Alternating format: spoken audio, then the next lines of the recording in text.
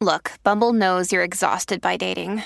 All the must not take yourself too seriously and 6'1" since that matters. And what do I even say other than hey?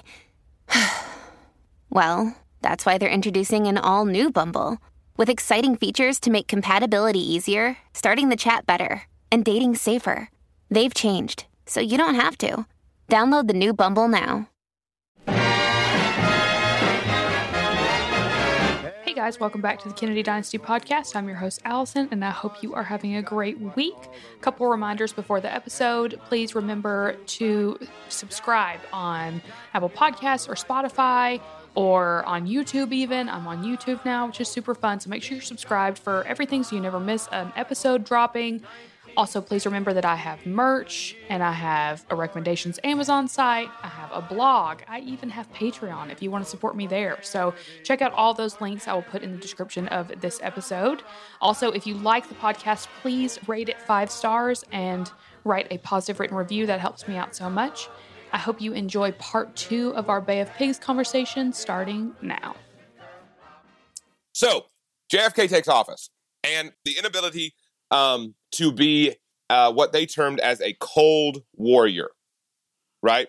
Kennedy wants to be a cold warrior. He wants to take the foreign policy by the throat, and he wants to engage with it. Why? Well, the big problem is that a lot of his other policy ideals, a part of what he calls his New Frontier program, which we can do. I didn't think about this the other day. We should do a whole episode on the New Frontier. I was thinking the same thing. We should, yeah.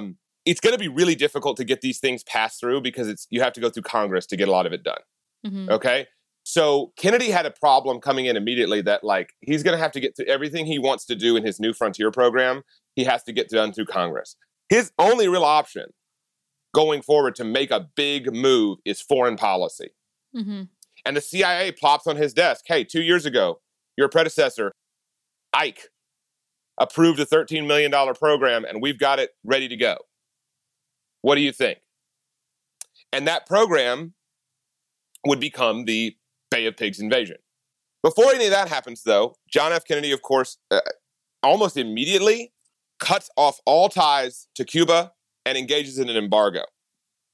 Now, you've of course, heard the story about the cigars? I was about to say, have you heard that? Yeah. Of course, right? John F. Kennedy decides to put an embargo on Cuba. But before he does that, he sends one of his aides to go buy 2,500 Cuban cigars, and then he closes the... Honestly, that cracks me up. Like, I love it. Like, what a move. What a move, right? Oh, man. I love it. And so he's got this situation. He's inherited this situation. And his advisors are talking to him about it, and he's talking to them about it, and he needs to appear tough. He's got to do something. Now, he can't invade Cuba on his own. He can't just send American troops to Cuba, okay? The reason is because it would be seen as an act of war, mm-hmm. All right? And that act of war might cause World War III, which, if you didn't know, would be bad. I guessed. I mean, you know. I would have gotten that right on a test.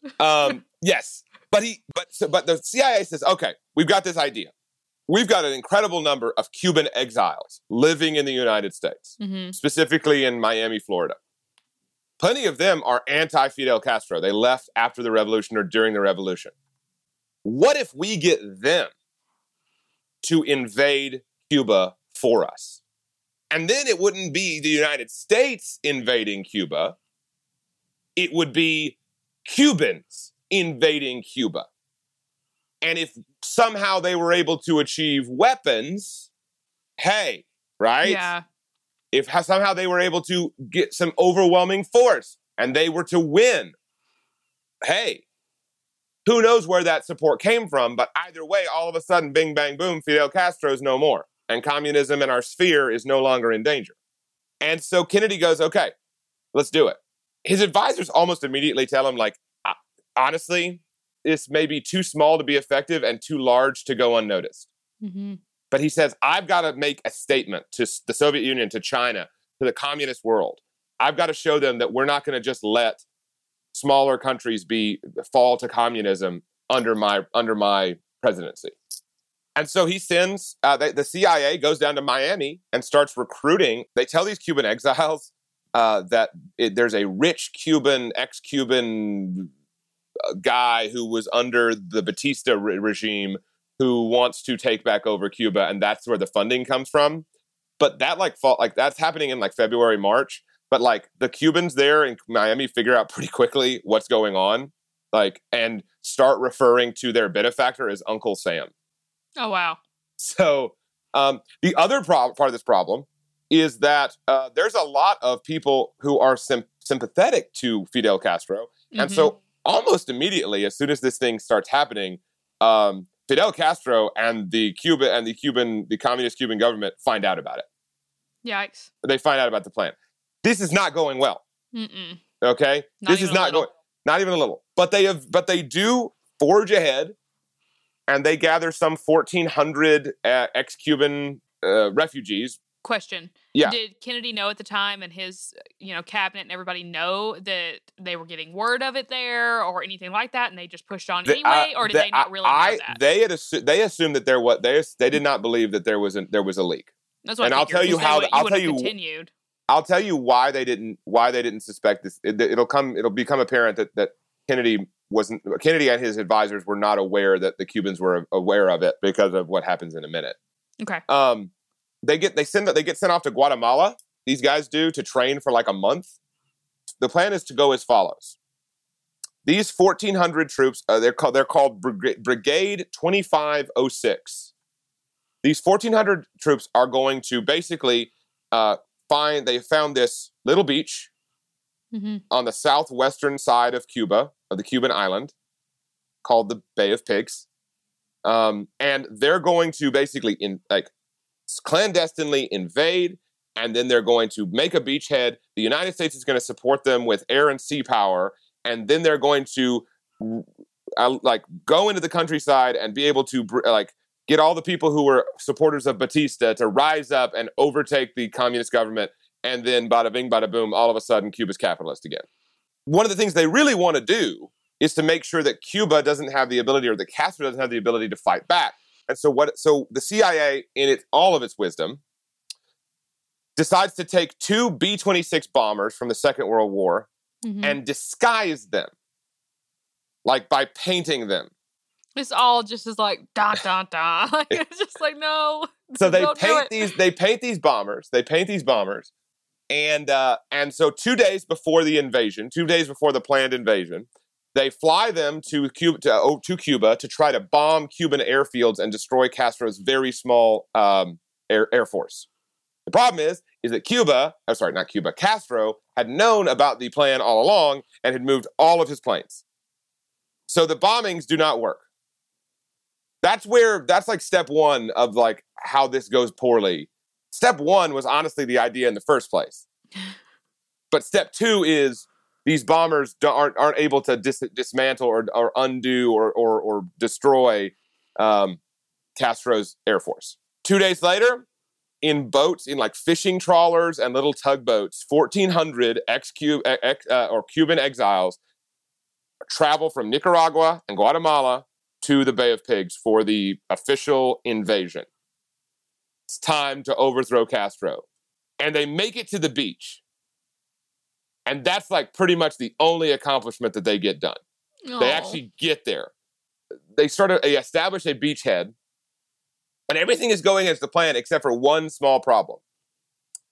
One, the Bay of Pigs was a pretty shitty place to actually perform this procedure because it was very secluded, very remote. There was not a lot of, it was a pretty long distance to the place they were planning on taking their, establishing their base, which is in the mountains.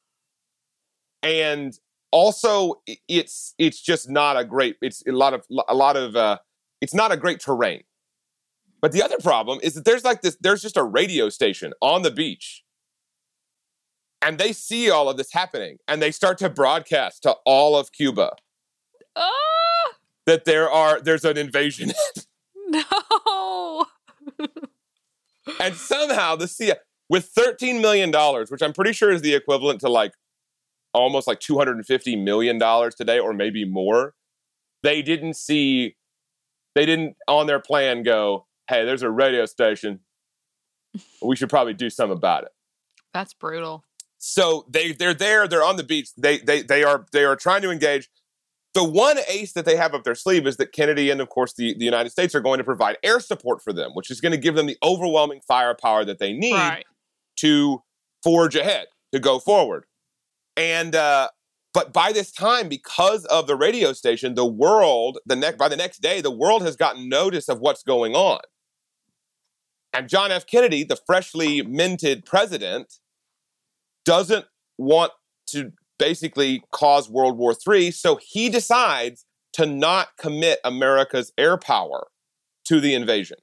And then Fidel Castro shows up. Pause. Do you think that was a bad move for him not to commit America's air power? Purely your opinion. There's an old hunting writer by the name of Robert Ruark. He was called the poor man's Hemingway. He used to lead safaris in Africa for like rich clientele, and he would write books about it. And one of his most famous books is literally entitled On Hunting in the African Safari. The title of the book being Use Enough Gun. And so the issue here, and this is, by the way, think about every time in your life that you have done something, gotten scared in the middle of it, and decided to quit or to pull back when you probably should have just forged ahead. For you, I'm going to use an analogy from college, taking a U.S. history test. You can't just quit in the middle of it. I didn't. I forged ahead. I found you. And Exactly. And so the problem here is that Kennedy just doesn't use enough gun. And yeah, if you're going to commit to it, if you're going to commit to this kind of action, you can't just piss out in the middle of it. And so if you don't agree, it's okay. It's an opinion. It's not okay, you don't continue. agree. I mean, I don't know how you can disagree with it. No, you don't understand. People get passionate. I get some DMs. Like people are very passionate about the subject, which I love. That's why I started it. So, yeah.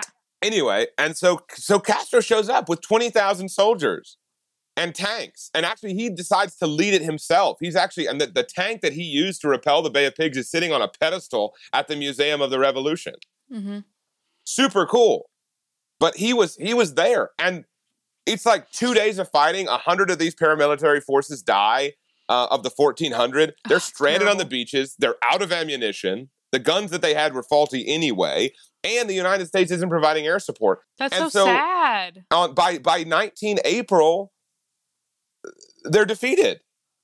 Okay? And they take 1,200 prisoners. And it is a massive PR nightmare. It is a massive political failure, foreign affairs failure for the Kennedy administration, and a massive success for the Castro regime. The one upside to this, or not upside, but at least the thing that I think is at least redemption for Kennedy, if there is anything from this event, is that there's got these prisoners here, and he promised these people that the support of the United States, and he didn't give them air support when they needed it. So he very least feels an obligation to help them. And so he does begin negotiations for their return. Okay. And luckily he's back and forth with the Castro regime. At one time they were going to do like 50 tractors was one of the offers. Like, we'll give us back the 1,200 guys for 50 tractors. They didn't want that. Eventually what happens is that Kennedy trades about $53 million worth of food and medicine to the Castro regime for the return of the 1,200 exile or 1,200 paramilitary forces, Brigade 2506, as they would be called.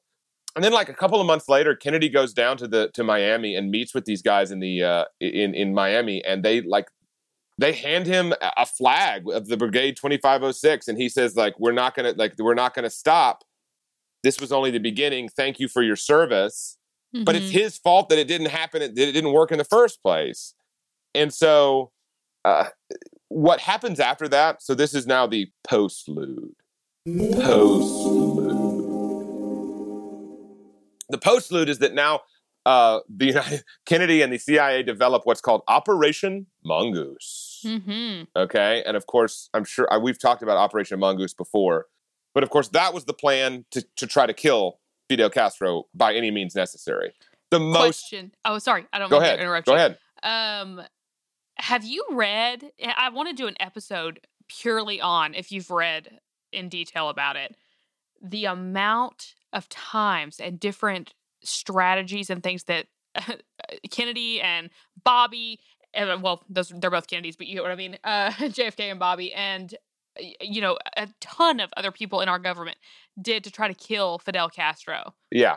Like, have you read about that? I've read about a couple of the methods by which they tried to. We should do an episode on that because I just think that would be crazy. I mean, they would say like he has a million lives. Like he literally would dodge everything. It's ironic that you say that because of the two methods I remember, one, and this might get you guys interested in this, we can go into the science of it. One was a exploding cigar. Oh, I haven't heard that one. I heard about the pin. The pin, there was a pin, and then there was also they tried to train cats with bombs strapped to them. I mean, that's wild. Like, and he dodged every single one of them. Didn't one of his aides or something use the pin and be poisoned? Like, it's just crazy. So I don't know. I think that's a whole thing. Topic. So that leads to Operation Mongoose, and then of course that failure emboldens Castro, pushes Castro and Cuba closer to the Soviet Union, and then leads to the Cuban Missile Crisis a year later, or more than a year later. Mm-hmm. Again, massive failure for John F. Kennedy right out the gate. One could say that naivete played a role. He had only been president for a couple of months, and he really didn't really know what he was doing. Hubris is another reason that you could say. It was a plan that he wasn't fully aware of. He didn't commit enough resources to it. He didn't use enough gun. Mm-hmm. And so if you are interested in this, there is a book called The Brilliant Disaster. That's where I got a lot of this information from, and have done. So that's it. That's the story of the Bay of Pigs. It really isn't that long of a thing. There's not a lot of detail to it. It was There's a lot of like intricacy that there was, the different the battle that went on, but that stuff is kind of superfluous, and it's not necessary. But like there's a lot more. But it really is that simple. A plan developed during the Eisenhower administration that was put on Kennedy's desk the day after he became president, that he decided to go with. And it just didn't work out in his favor. Well, I am going to get into the question segment because I have a few questions for you from listeners. Therefore, in answer to your question. Question number one. Why was JFK blamed for the fiasco even though it was Eisenhower's plan? I'm going to say it again. Thrice I'm going to say it. He didn't use enough gun. Yeah. He didn't commit to he said, okay, and then he got scared. And he backed out. And you just, as far as foreign policy is concerned, when it comes to things like this, like JFK, basically he got worried that he was going to start World War III. And so it's essentially, he got up to the point where he had to commit, because I think he basically realized, I think his advisors realized, hey, we're going to need to commit a whole lot more resources to this. And if we do, we risk starting a full-on war. Yeah. And I think it scared him, and he said, better to deal with 1,400 pissed off or 1,200 pissed off Cuban exiles than the whole communist world. So yeah, I mean, just didn't use enough gun, didn't commit to it. Once it got started, he didn't finish. He didn't finish it. And of course, by the way, this won't be the first time. This is the first time that Kennedy does this. And technically, he wasn't able to finish it because he was assassinated. But just remember that the Vietnam War was a similar circumstance, except the United States did the exact opposite. Kennedy is the one who sends the first advisors over to Vietnam. And Johnson then decides to basically full-on commit to the war, not because it was winnable. It wasn't. His advisor says, this isn't winnable. Johnson does the complete opposite that Kennedy does. Johnson commits 200,000 troops to Vietnam for a war that is largely to preserve America's image. Yeah. Do you think Eisenhower would have gone full force with it? Had it pushed while it was Eisenhower had 2 years, and he didn't. He just didn't. Yeah, that's what you're saying. I think Eisenhower was a military. I mean, Eisenhower was the Supreme Allied Commander in World War II. I think Eisenhower would have been like, he would have seen the strategic folly of it, and he probably would have said no. He was like, we'll put this on Kennedy's desk on January 19th. Like slides. Yeah, pretty much. Okay, question number 2. Do you think the BOP invasion made Kennedy become more peace-centered? No. But I think it taught him a lesson. I think it taught him that, like, he had, like, I think you see the lessons he learned from the Bay of Pigs in the Cuban Missile Crisis. Once he committed to preventing the Soviets from putting more missiles in Cuba and establishing the blockade, he basically said, if this goes to World War III, it's going to go to World War III. And that lesson made him a better president. Yeah. I mean, our failures are often our greatest learning moments, our greatest opportunities to learn. And I do think that his failure helped him become a better president for the 2 more years that he was president. All right. Well, thank you so much to America's favorite history teacher, Ryan Pryor. Give him a hand. He's done his duty, and I will have him back super soon to probably do, what was that thing we just talked about we wanted to do? Operation Mongoose. Yeah. Also, the New Frontier. The New Frontier. I'll have him back for New Frontier episodes because that would be super fun to get into and dive into with the old Pryor. The New Frontier, and actually, that actually is a Bobby episode. That could be like 4 or 5 episodes because Bobby largely takes on as a part of his 1968 campaign, like the war on poverty. The big thing about the New Frontier was to end poverty in America.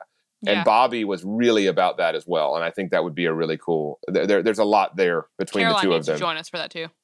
She would be very, she likes that a lot. That's her bag for sure. I know. We need to do it. That'd be fun. All right. Thank you so much for listening. And I will talk to you guys soon. Come on and vote for Kennedy. Vote for Kennedy. Keep America strong. Kennedy, he just keeps rolling up. Kennedy, he just keeps rolling up. Kennedy, he just keeps rolling along. Vote for Kennedy.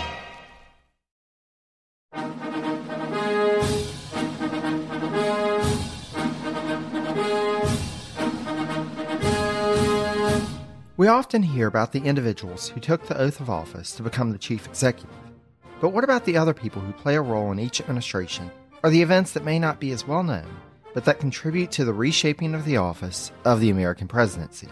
On the Presidencies of the United States, we explore each administration beyond just the person holding the highest elected office in order to better understand the history that brought us to the modern-day presidency.